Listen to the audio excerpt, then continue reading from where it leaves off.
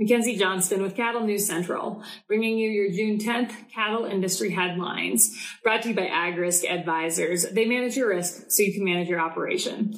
With the weather being unstable, there is no better time to look into coverage for your feed crops. The annual forage deadline is right around the corner. With their state-of-the-art technology and superb customer service, you can be confident that your policy is in good hands.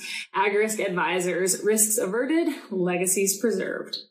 Drovers has reported that on Wednesday, grocery retailer Giant Eagle filed an antitrust complaint against the Big Four beef packers, along with several subsidiaries in Chicago's U.S. District Court.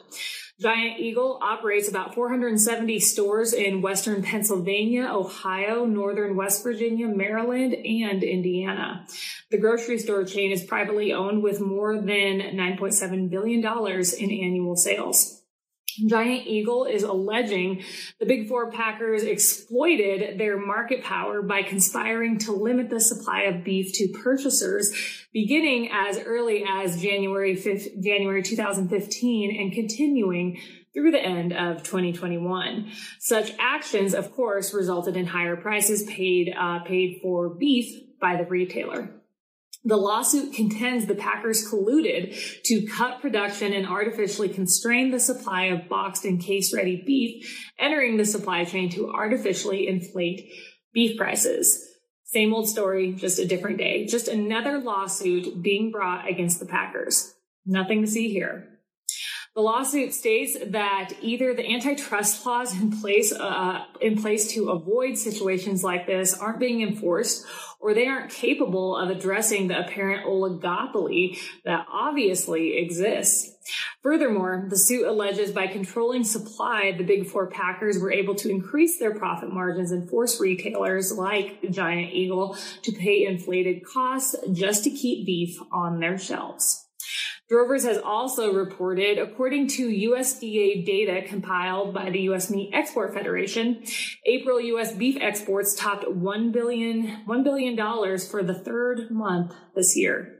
In April, beef exports totaled 124,408 metric tons, up 3% from last year, and the fifth largest on record. Additionally, export value soared 33% to $1.05 billion, the second highest export value on record. The record was actually set just a few months ago, back in March, and that was $1.07 billion. Beef exports were highlighted by record exports to Taiwan and the Philippines and increases to Japan, China, Hong Kong, Indonesia, the Middle East, and the Caribbean. Thus far in 2022, South Korea is the leading value destination for U.S. beef, with export value already topping $1 billion. That is an increase of almost 50% compared to 2021. With that being said, these positive April numbers did not capture the full impact of recent lockdowns in China. Furthermore, U.S. red meat exports will undoubtedly be facing some headwinds in coming months due to inflation cutting into consumers' discretionary income and the rising strength of the U.S. dollar versus some key trading partner currencies. The Financial Review has reported that on Wednesday, New Zealand released a draft plan to put a price on agricultural emissions in hopes to tackle one of the country's largest sources of greenhouse gases, burping cows and sheep. If this proposal becomes reality, it would make New Zealand the first country to charge farmers for emissions from their livestock. New Zealand has about 5 million people living there. They have about 10 million head of cattle and 26 million head of sheep. The proposal includes incentives for farmers who reduce emissions through feed additives, while on-farm forestry can be used to offset emissions. Revenue from the proposal would be invested in research, development, and advisory services for farmers. A final decision on the proposal is expected in December.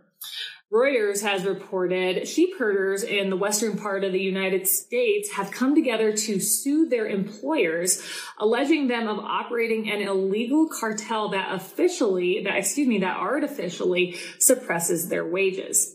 The suit, which was filed in Nevada, alleges that ranches coordinate through the Western Range Association, also known as WRA, a ranching trade group, to suppress sheep herder wages and avoid competing for labor.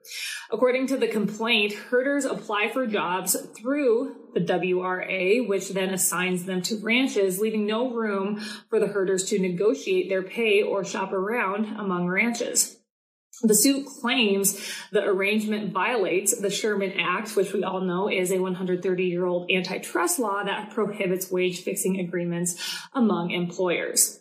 Back in 2017, a similar suit was dismissed by the U.S. Court of Appeals for the 10th Circuit because the court said the herders had not sufficiently proven collusion among ranches. However, several antitrust experts have argued the case was wrongly decided. And finally, the Des Moines Register has reported that Deere & Company announced last week that the company will be moving its tractor cab production from its Waterloo plant to Mexico due to a tight labor market and the need to make way for new products at the Northeast Iowa plant. The Waterloo plant employs about 1,500 people, including 1,100 production workers. The number of workers affected by the move will depend on production volumes and employee attrition over the next 2 years, as well as new product program needs. Without attrition, approximately 250 workers could lose their jobs. A year ago, Deere said it would hire dozens of workers at their Iowa plants if the company was able to actually find the workers, given the increased demand for farm and construction equipment. According to Peter Orzum, an Iowa State University labor economist, the percentage of Iowans willing to work has failed to recover at the same rate as our nation since the pandemic hit. That is all I have for you guys this morning. I hope you all had a great week. Have yourself a wonderful weekend. I'll see you next week.